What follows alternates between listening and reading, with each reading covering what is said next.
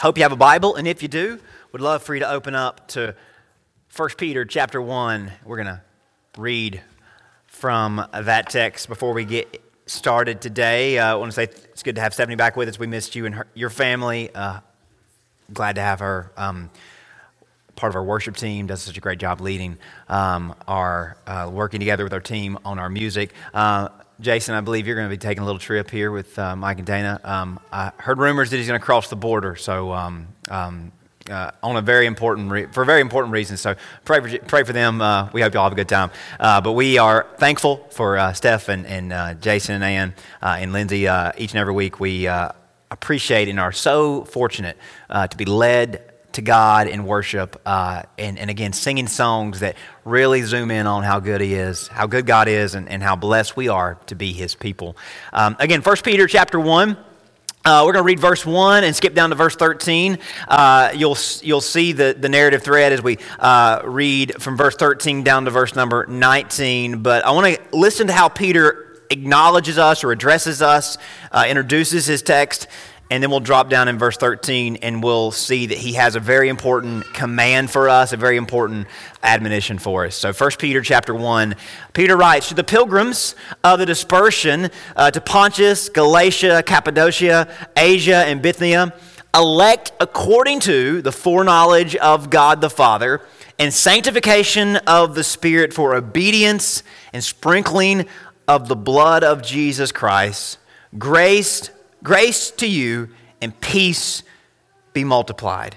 Now, on the lines of obedience, he has a commandment for us, but again, he holds over that and he couches all of that in the blood of Jesus that has given us this opportunity. Verse 13, "Therefore, gird up the loins of your mind, be sober, rest your hope fully upon the grace that is to be brought to you at the revelation of Jesus Christ. As obedient children, not conforming yourselves to the former lusts or passions as in your ignorance, but as He who called you is holy, you also be holy in all of your conduct. Because it is written, 'Be holy, for I am holy.' For if you call on the Father who without partiality judges according to each one's work, conduct yourself throughout the time of your stay or your exile here in fear. Knowing that you were not redeemed with the corruptible things like silver or gold from your aimless conduct received by tradition from your fathers, but with the precious blood of Christ as a lamb without blemish and without spot." We got a really incredible text to dive into and unpack, but I want to kind of set the stage for us before we do that. I think everybody at some point has found themselves staying at or living somewhere that isn't your place, and maybe you were living there, maybe you are living there, or you were living there in the past for you understood that it was going to be a short period of time. Maybe it became a longer period, but it was meant to be from the very beginning a temporary stay. Now, whether you're renting or you found a spare bedroom and hoping nobody would notice that you're staying there, right? Maybe at a family's home.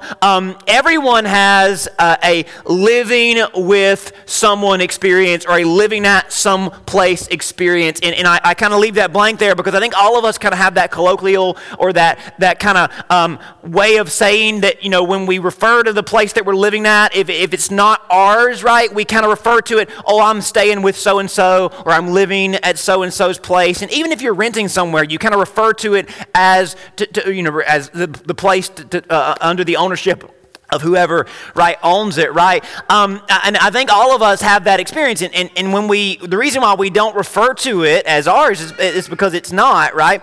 But it's somewhere that's not quite home.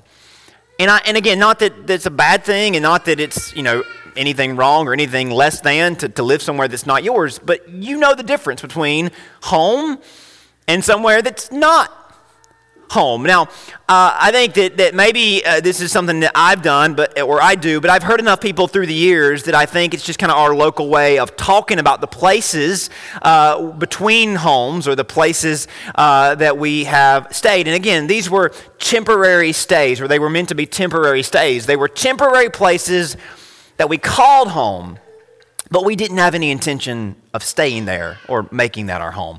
Now, for up until Lindsay and I got married, I had only ever called one place home. I had lived in my parents had a place before I was born, but from birth on forward to my mid-20s, I lived in the same place from birth until then, and I didn't move out for college. I didn't, I traveled, I commuted back and forth, and when I first started pastoring, I was there, right? And I know generations past, you turn 18 and you're out the door, but if you're a millennial, you know this, and you're part of the generation that comes right after that. That's just kind of how it works nowadays. But right after Lindsay and I got married, we rented a place for a little while until our house was finished. And even though the place was far from being in the best shape and really hadn't been updated in a long time, and I don't think anybody had lived there for a good decade, when we moved in there.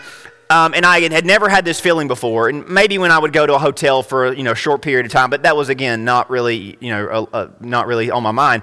But when we moved in there, as soon as I got in there, I began understanding that there was something in my mind that was telling me, you know what, you probably shouldn't slam the door as hard as you maybe did at home, or you probably shouldn't drag something across the floor the way you probably would at home. And there was something in me sort of tilted to be more careful as soon as I started living there.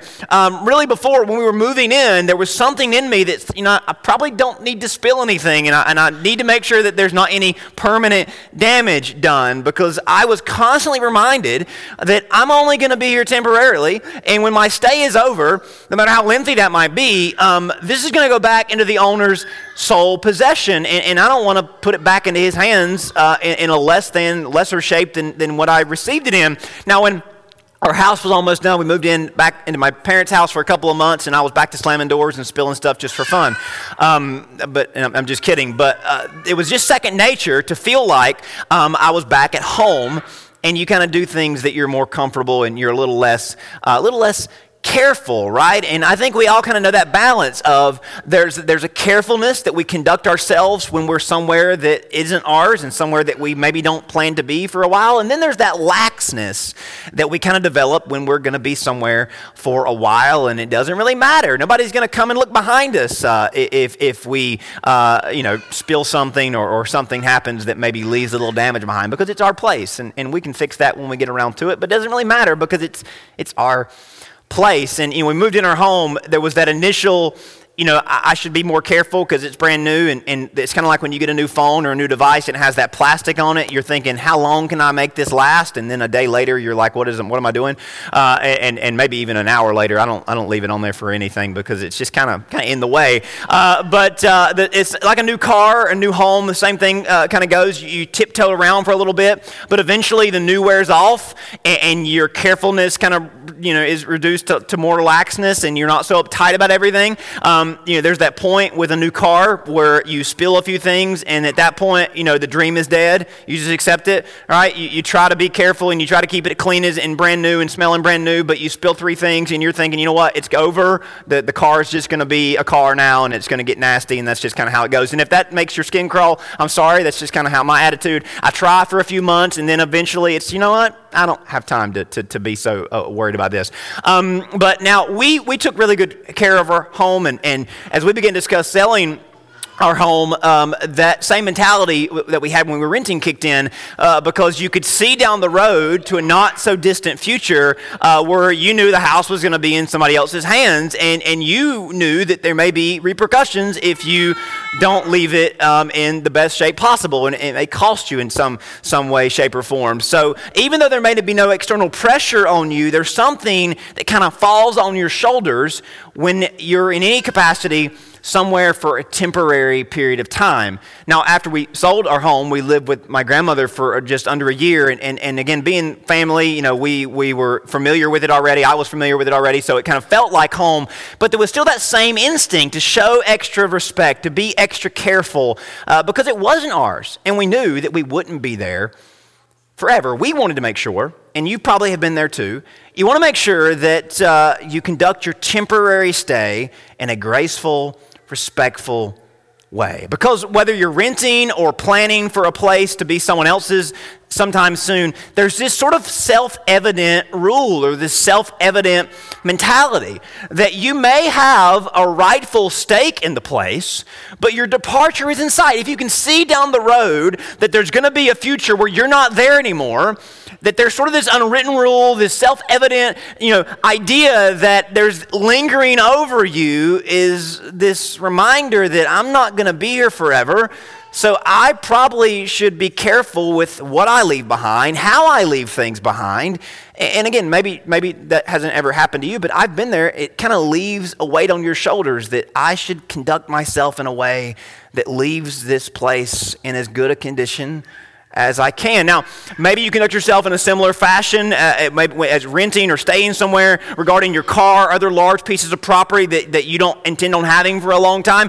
Maybe this stuff never crosses your mind, and if it doesn't, God bless you, that's great. But then you get a bill from your landlord that something needs to be fixed that you're responsible for, or it's kind of like when you were you were staying at a hotel or a condo, and you get a bill later on, or your credit card is charged later on because they decide that you damaged the place and you don't even remember doing it, but apparently you did.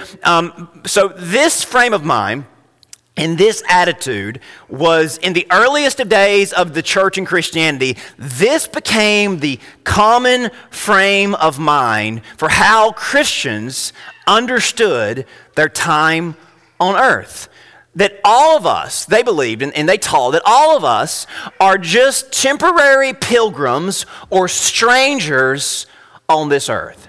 Placed here by God, but in greater preparation for a life to come. Jesus himself made this the centerpiece of his teaching, borrowing from an idea that God had instilled in Israel a long time before. When Israel was organized as a nation, it was ingrained in them that they weren't just a nation under God, but they were a nation that belonged to God. They were God's nation, and they were temporary dwelling in a land until God would bring about something greater, something beyond this life in the land they were living in. The rest of the world wasn't concerned about that sort of reality. They weren't concerned about the future. They saw the here and now. They saw what was now as the end-all, be-all, and Israel was tempted to follow suit. And they wanted leadership that enabled that reality. However, to counter that, God raised a prophet up named Samuel, whose name is a sermon in and of itself. Samuel's name was a reminder that their lives were borrowed from God. Their lives were on loan. Our lives are on loan from God. And that we came from him, we're going back to him. So we must not and we cannot forget his plans for our life and for this world. We must leverage our lives for God's coming kingdom, not for our falling, fading kingdom. That's what Samuel's message was to Israel, and that's really the Bible's message to you and me. Of course, this is the reason why we're prone to waste and mismanage our lives is because of sin. Sin inclines us to miss out on God and not see what he's doing, to twist and warp what he's given us for our own disposal. So God sent a solution. God sent a Savior to change us and to save us from that sinful bent. He sent Jesus to redeem us and direct us back to him. He came on the scene preaching that all of our lives were going to run head on into the coming kingdom of God. And we must be ready because our arrival there is imminent. That you and I, all of us, are headed towards the kingdom of God, and the kingdom of God is headed towards us. And one day, definite, some unknown point in the future, but definite, we are going to come to an end of this life. Jesus began his ministry, and you've all heard this before. He began his ministry with this short sermon. Repent, as in change the way you've been doing things, change the way you've been seeing things. Repent, for the kingdom of God, the kingdom of heaven is at hand. We'll put that verse up here on the screen. Repent, for the kingdom of heaven As in, not your kingdom, not Israel's kingdom, not any kingdom of the world that may seem like it's large and in charge, but God's kingdom is at hand, that it's always his hand is always at the door, and we should live our lives in a way. Repent means to change our mind, to change our viewpoint, to change our outlook, to change how we're living, because we believe that God's hand is on the door, and one day, soon or some distant point in the future, we are going to go from this life to the next.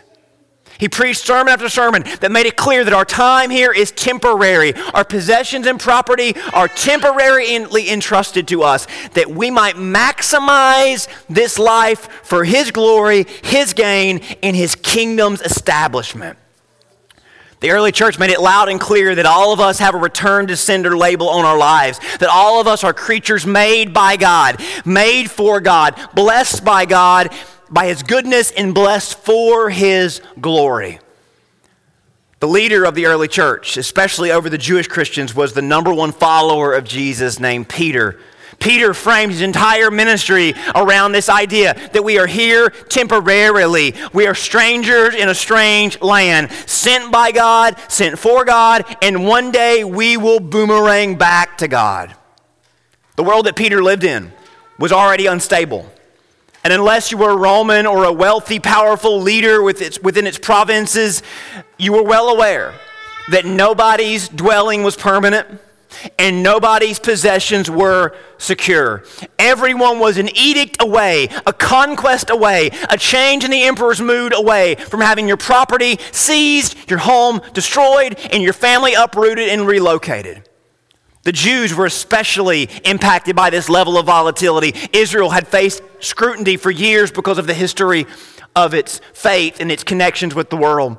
The Jews had grown accustomed to not digging their heels in too deep wherever they were. And from the moment the church came on the scene, Christians were always a people, and already a people under the microscope, and eventually they would be under persecution. In the ancient world, the best way to reach the most amount of people within the shortest amount of time was to write a letter. And there weren't any newspapers, there weren't any live streams, there weren't any television. So the church leaders communicated with the churches that were scattered around the world. They communicated by letter, producing as many copies as they could. It would send the same letter to different communities. Peter wrote two prominent letters, aptly named 1st and 2nd Peter. And in 1 Peter, he addresses the churches, and he really sets a foundation for the churches to operate by and to conduct their lives under. He sets a foundation for the Christians in this letter directed to all the major Christian communities around 60 AD as persecution began to intensify. In verse 1, we see that he addresses churches in several different cities and several different places, but I want to focus on that word that he uses, to the pilgrims. To the pilgrims. Now, this word, depending on what Bible translation you're reading, you'll see either sojourners, which means traveler, stranger, exile. All of them can communicate the same idea that we are people on temporary stay, that we are strangers in a strange land. We are not in a permanent dwelling place.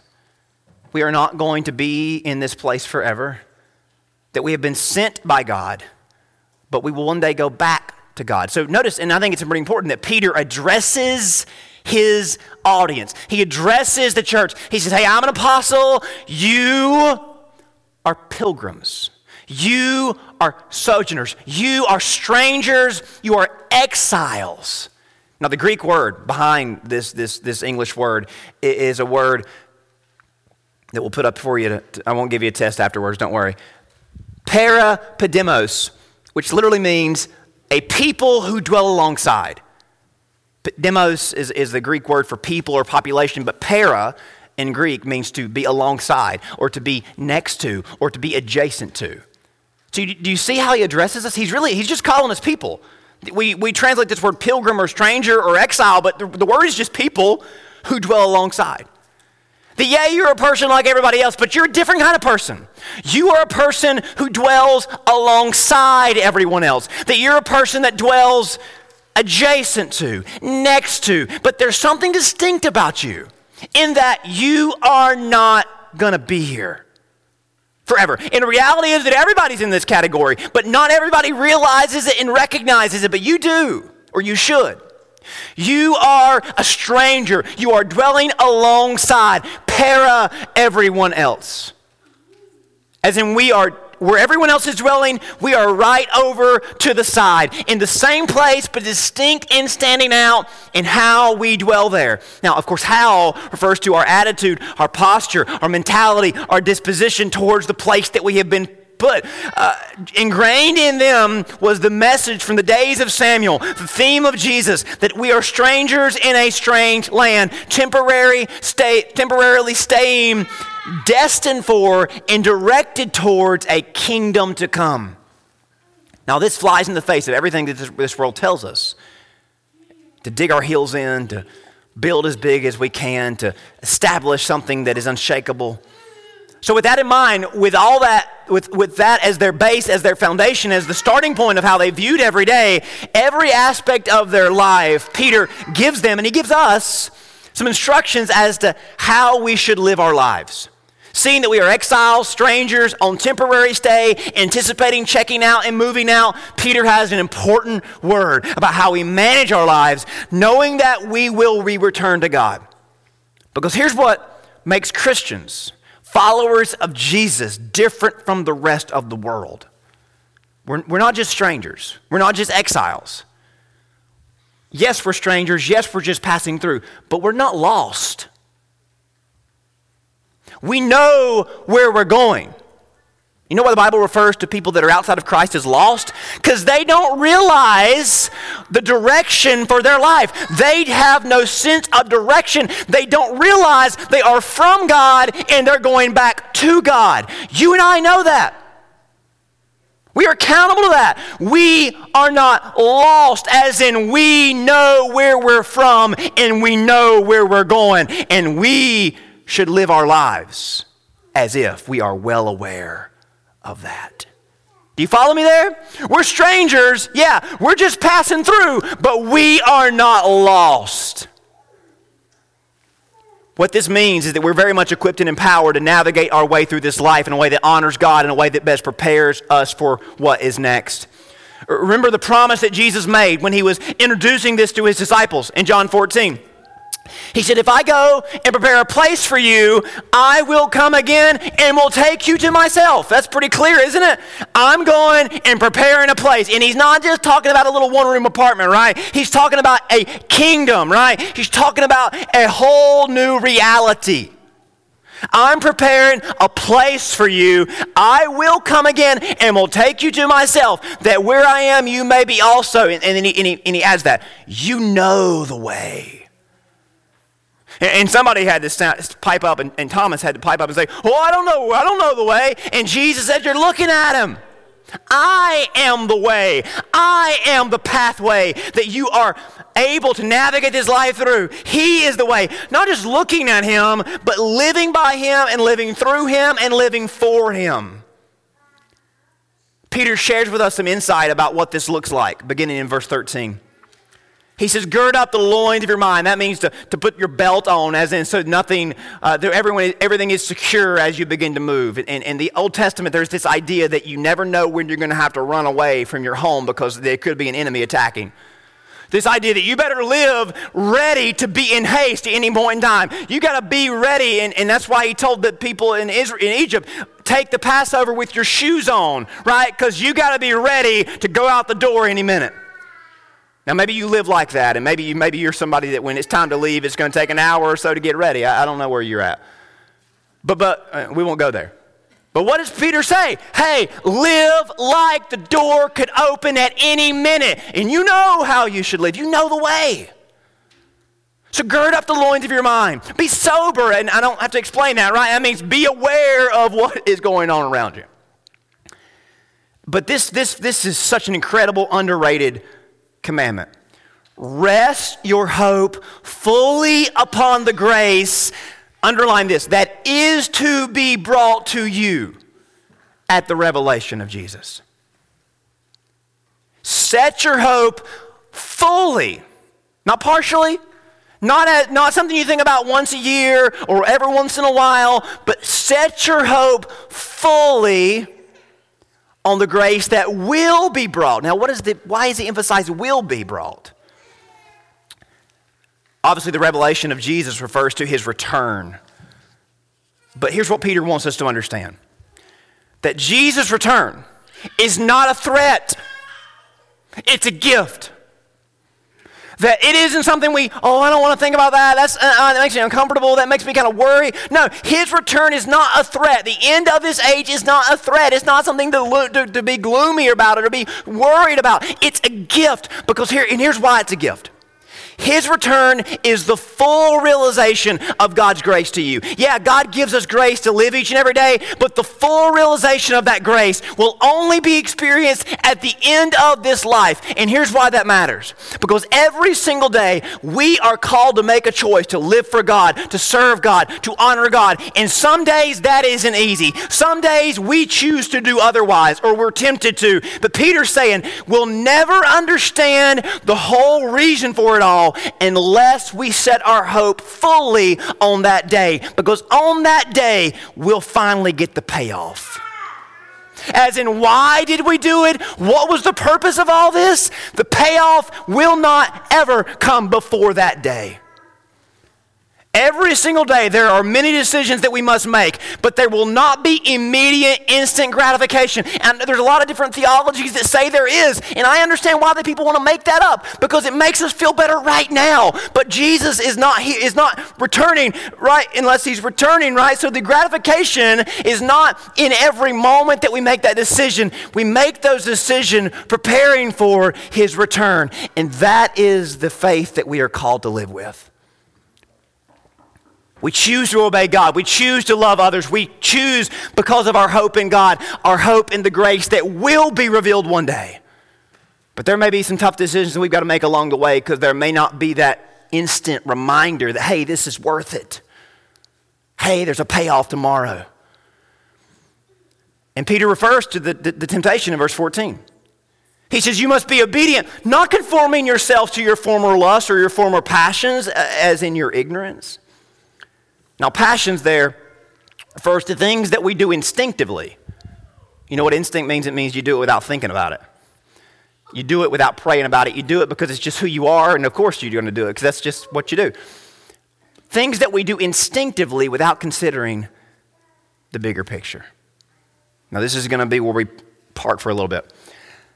It could be a reaction we give to someone, an outlook we have about someone, but we are no longer ignorant. We're no longer uninformed. We have a thought, we have a thorough and clear awareness about our placement and our purpose. Yet if we do not make a conscious choice, and our instincts, our impulses will lead us to forgetting this and forgoing this. We brought up the children of Israel a lot with this subject because, rightly so, we can learn a lot from their behavior, especially their bad behavior. And they fumbled the ball in this area more than any other area. When Israel was on the cusp of moving into the promised land, God made it clear that there would be a struggle between following his plans and their plans. Their dreams and their visions and his dreams and visions for them and his will for them. He explained that there would be their own emotional bias that would push them to pursue their long-awaited dreams and their long-awaited visions of building and prospering. He wasn't preventing them from chasing their dreams, but he wanted them to first and foremost seek his will. He warned them. This is so big. He warned them over and over again that if they failed to seek him and keep him first, their dreams could easily become a nightmare. That may sound harsh or blunt, but isn't it true? Haven't we all experienced this before? God brings us to something and we leave him at the door as if we don't need him anymore. As if we don't need the guidance because we've made it. See you later, God. In reality, we need his guidance to be able to truly enjoy and manage what he's given us. So what is God? So what is God's specific and detailed word for his people? Well, you can read all about that in the book of Deuteronomy. And I would like for you to put a bookmark here in Peter, and I want you to turn back with me to Deuteronomy chapter 6. And we're going to read a little bit of what God said to his people. Now, let me explain Deuteronomy if you've never heard of it before, never read it before. Deuteronomy is essentially, and the word in Hebrew means a retelling of the law. It essentially is a repackaging of all that was revealed to Moses from Exodus, Leviticus, and Numbers. It's kind of like whenever you're starting a new season of a series, and there's that summary video at the beginning of the episode or the beginning of the season that explains to you in a very condensed fashion what you missed or what you watched before. Deuteronomy is the clip show. It's the summary show of everything that they had went through and heard about.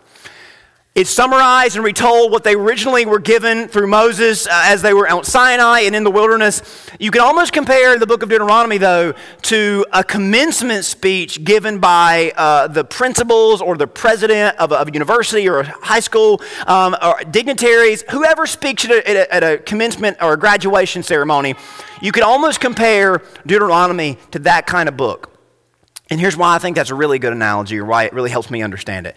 All the speakers at a graduation address the students in a very farewell type fashion. You probably don't remember it because, of course, why would you remember it, right? You were just there to graduate. You weren't there to listen to people, and that's the whole point of Deuteronomy and why I think this relates to it. When we're in our graduation, we're sitting there in the floor, and people get up and they motivate us and reiterate the values the school imparted to us. In Deuteronomy, Moses goes through the law, he goes through all that they saw as a nation, he goes through the sacrificial system, and he issues these warnings about how they would make the most of what they were about to go into. So it's like when your principal or your teacher or some other dignitary stood up in front of you at your graduation and they encourage you and they admonish you and they maybe warn you to not lose your work ethic or or waste the opportunity. And the reason why none of us remember those speeches, let's be honest, nobody remembers those speeches because we're sitting there on the floor, we're wrapped up like a curtain or a shower curtain, right? We're sitting on the floor and all we're thinking about is get me out of here, right? I mean, this is 2 hours. This could be 5 minutes. Give me my diploma and let me leave, right? And again, I had to give a speech, so I know what it's like to not be listened to. I know, hey, people just looking at you like, oh man, come on, just go, get over with this. Let's move on. But we don't remember those speeches because we're sitting there thinking, I want my diploma and I want my freedom. We don't hear a word of what's being said because all of that is a roadblock to finally getting what we waited for. So this is the nation of Israel as they listen to Moses lecture them for days preceding their land takeover. Yeah, Moses, just let us in. We know what we are going to do. We know what to do. Let us start living. Let us start realizing our dreams. But Moses knew, and God knew, that if they didn't hear the warning, if they didn't heed the warning, they would not be prepared to possess the land and glorify God in it. And beyond that, the promised land was a preview of a much better land. But they didn't want to hear that. All they ever wanted was the land and the home, and that's what they had their minds on. It's important to compartmentalize that our dreams and desires, this is so important, because they thought all we want is in that land. And Moses says, no, you don't really want what's in the land. You want something bigger than that. You want something deeper than that. You think everything you've ever wanted is right in front of you. But this is meant to point you to the God who is better and the God who you desire more. You see, it's so important that we understand this. And this is not human nature. This is not normal. I know I'm a preacher. I'm telling you something that sounds so out there, but this is so true. Our dreams and our desires are actually longings for more than we could ever obtain in this life. You may say, Justin, you're crazy. You don't realize just how much I need this, and when I get it, man, everything will be better. Listen, I promise you this. This is God's word, not me. Our dreams and desires are longings for more than you can ever obtain in this life. Your heart is crying for much more. And God has made a way for us to receive what we long for, but part of obtaining that involves passing through a life meant to prepare us for and make us anticipate what He has in store. All that God gives us is meant to be reminders that He has much more in store beyond this life. And it's how we manage this life that prepares us for what's next. And in a lot of ways, qualifies us for what's next. In the event that He withholds something from us, it's because He has something better that can't compare. If He gives us what we think we need to remember that He still has much more. But in many ways, our lives are tests to see how badly we want what God actually has for us in the future. For the nation of Israel, they struggled seeing past what was right in front of them, and they wrongly assumed it was for them and that it was the end-all be-all. Look at Deuteronomy 6. Listen to what Moses tells them. We're going to read from chapter 6. We're going to skip over to chapter 12. But chapter 6, verse 10 through 12, listen to this little snippet. So it shall be, when the Lord your God brings you into the land of which he has swore to your fathers, Abraham, Isaac, and Jacob, to give you large, beautiful cities which you did not build. Don't you see that little nugget? You don't own it. It's not yours. It doesn't belong to you. It's being loaned to you. Keep that in mind. Houses full of good things which you did not fill, hewn out wells which you did not dig, vineyards and olive trees which you did not plant. You see the drift? You see the theme there? It's not ours. It's not ours. It's God's. He's given it to us, and what we do with it is so crucial. Verse 12, beware. Everybody say that with me. Beware. You know what beware means? It means to sit up straight, right? It means to listen close. Not to me, but to God. Beware lest you forget the Lord who brought you out of the land of Egypt from the house of bondage. Why would they ever forget? Because that's what people do, right? You know what makes you a person? What makes me a person? That I forget stuff. Tell that to your spouse next time they say, why'd you forget? Well, that makes me a person. The preacher said so. So, we must remember the Lord. And that sounds like such a juvenile elementary commandment, but isn't it so important? Because we always forget. Remember the Lord. Remain surrendered to his will. Reject the world and reject its traps, which appeal to our passions and distract us from the true payoff. A piece of advice is repeated throughout Deuteronomy is over in chapter 12. Flip over there with me. We're just going to drop in. This is a chapter about the importance of worship, the importance of letting God guide every element of your life, beginning with worship. Listen to Deuteronomy chapter 12, verse 5. And you can find this same verse worded a little bit differently all throughout this book. So that tells me that's pretty important. But just drop it in. You shall seek the place where the Lord your God chooses out of all your tribes to put his name for his dwelling place, and there you shall go.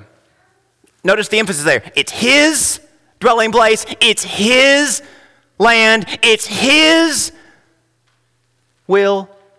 Seek his place for you. Again, this specifically refers to where they would worship, but it is stretched out to refer to what we do with every element of our lives. Every single day we must seek God's direction for our life, as in he can guide our every step. And come on. If we are strangers in a strange land, if Jesus is the only pathway to lead us through, who do we think we are not consulting him with our every move? Come on. If we are in a strange place for a short time and there's only one way through it, who in the world do we think we are not asking him for every bit of advice he can give? Right? I don't do it to insult God. I just do it because I don't think I need God. Right? Let me verbalize our thoughts for us, right? Well, I show up, I put some money and I do this, and I don't think God needs to be involved in every element of my life, does he? God has a choice for us in every area. He has a plan for our relationships, to family life, professional lives, a pathway for us to follow in our morals, our money, our time, on or off the clock. It's about pursuing it and wanting it and reaching for it and waiting on it. Turn over, last thing in Deuteronomy, turn over to chapter 26, and then we'll go back to Peter and we'll close. In chapter 26, God is leading the people in worship, specifically how they present themselves to him and how they bring offerings and how they really sacrifice their lives before God. But part of this chapter is a confession that God taught the people to rehearse and recite throughout their lives. And I want you to notice kind of where it starts from. Verse 5. You shall answer, or you shall confess and say before the Lord your God, my father was a Syrian. He's referring to Jacob. Jacob lived in the land of Syria for 20 years, so he became kind of under that identity. My father was a Syrian about to perish. He went down to Egypt and dwelt there, few in number, and there he became a nation, great, mighty, and populous. So the idea there is, our father Jacob was a wanderer. He was a stranger in several strange lands, first in Syria, then in Egypt. The Egyptians mistreated us, afflicted us, laid hard bondage on us. Then we cried out to the Lord our God of our fathers, and the Lord heard our voice and looked on our afflictions and our labor and our oppression. The Lord brought us out of Egypt with a mighty hand, with an outstretched arm, with great terror and signs and wonders. He has brought us to this place and has given us this land, a land flowing with milk and honey. And now, verse 10, this is so big. Now behold, I have brought the first fruits of the land which you, O Lord, have given me. Then you shall set it before the Lord and worship before the Lord your God. So what is the message here? Remember you're a stranger and rely on God's plan and pathway and bring all that you have and all that you are and lay it in front of Him. You know why God told him to bring the first fruits? As in off the top of not just money, but everything they had. They brought a tithe to God. You know why? Because it was taking a part of them and cutting it off and laying it in front of God, saying it belongs to Him. All of it belongs to God. Not just 10%, all of it does. But when you lay it out in front of you and God, it's visible for you to see a part of me is right there. I'm giving it to Him because I need His guidance. Back to Peter, and we'll be done in a minute. It's along these lines and calling back to these points that Peter is leading the early church. When he says to set our hope on the future grace of God, he's saying to you, bring your life, set it before the Lord, in confidence that it's all better off in His hands. Verse 15 and 16. He who called you is holy. You also be holy in your conduct, because it is written, be holy, for I am, that's God talking, I am holy. Holiness means we are set apart to God. And this is an important distinction. We may dwell alongside the world as strangers, but we are set apart in the world as Christians. That goes back to that idea. We're not lost. We know what we're doing. We know who we're following. We know where we're going. We are set apart to God. And you know, not only are we tempted by passions, but we're under a lot of pressure. You're under a lot of pressure. I know that. I feel it in my own life. There's environments and voices around me that we must measure up to, that we feel like we have a certain standard we must achieve socially, economically, internal pressure, external pressure. We all deal with it. Peter offers us a way of escape from that grip. He says you've been released from the worldly mentalities. You've been set apart to God. And this is so important. God has called you to be and enabled you to be holy unto Him. That is what will make you whole. Do you see that?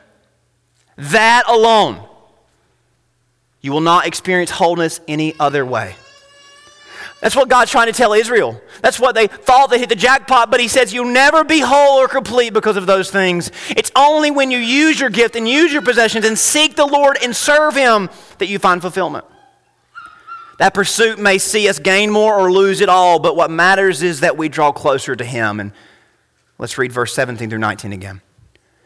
If you call on the Father who without partiality judges according to everyone's work, conduct yourselves throughout the time of your stay here in fear, knowing that you're not redeemed with corruptible things, silver or gold, and the traditions of your fathers, verse 19, but you are redeemed with the precious blood of Jesus, a lamb without blemish or spot.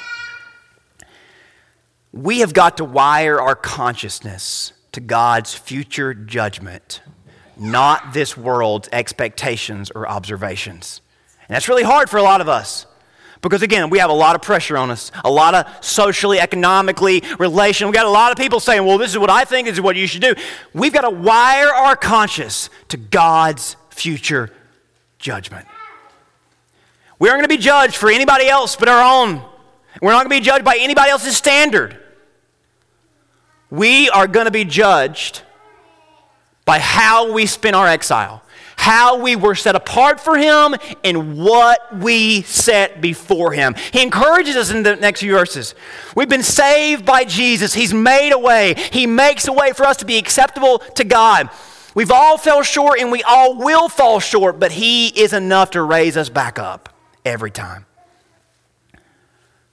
I want to close with an emphasis on that last part of verse 17. Conduct yourselves throughout the time of your stay or of your exile in fear. Not just being reverent to God, but there's an awareness of what he's given us and why he's given us, and we are conscious that we are very prone to waste it. This is what I call a healthy fear. This is our one shot to prepare for something so much better. Do you really want to fumble the ball when so much is on the line? Again, who's your judge? Who's holding you accountable? Not this world, not your own internal pressure, the external. Who are we living for? Who gave it to us? Who built it? Who dug it? Who provided it? Why did he give it to us? Conduct yourself with fear. I don't want to waste this one shot that I've been given. I think this is what the psalmist meant, and Moses wrote it. Psalm 90. Teach us to number our days, that we may gain a heart of wisdom. Peter says that we have been saved from futility, from waste. We've been saved from futility. We've been set apart for an endless future. The question is, are we seeking God's will for our lives? Are we setting our lives before him? Are we making a decision with him in mind, with confidence and with an awareness of his return? God has given us more than enough reasons to trust him, and Jesus has provided us more than enough grace. We must make a decision to remember and remain. Remember the Lord, remain surrendered. We are set apart. We must set everything before him. Peter says, pass your time in fear. You are holy unto God, so set your life apart to God. So if there's an area of your life that you haven't done that with, or maybe it's just your entire life, the whole point of this series that we've been in is about reminding us what we are so prone to forget. It's all borrowed. It all belongs to him. Our time here is short. How are we living with that in mind? Jesus said, come unto me. I've made a way for you. I am the way. Bring it before him. Lay it down and follow his will. Let me pray for you. Heavenly Father, thank you for this reminder. Thank you for Peter. Thank you for Moses for giving us these preserved guidebooks, guidelines. Thank you, God, that you have not left us in the dark. That yes, we are strangers, but we are not lost, or we don't have to be lost. Maybe there's somebody today that would just confess that they've never understood why that word was used. Maybe they would like to confess that they are lost, that they don't know what they're doing, and they aren't following any set of directions, and they're just kind of wandering around, and they show up at church every once in a while, but they're not on a path. They're not following Jesus, and they need to be found, and they need direction. God, if that's the confession of one of the people today, Lord, would you show them that they can be found, they can be saved, and they can be set on the straight and narrow path of Jesus? They can be forgiven and redeemed and saved and brought to this glorious purpose. Lord, maybe there's some Christians here today that would confess they've been living as if they don't know where they're going. They've been living as if they are lost, just wandering from place to place. Today they want to seek your face, and they want to seek your will. And they want to make a decision. They're going to follow the way because they don't want to waste this life. Lord, we are set apart to you. We bring everything before you. Would you move in the house to bring everyone before you today in Jesus' name? Amen.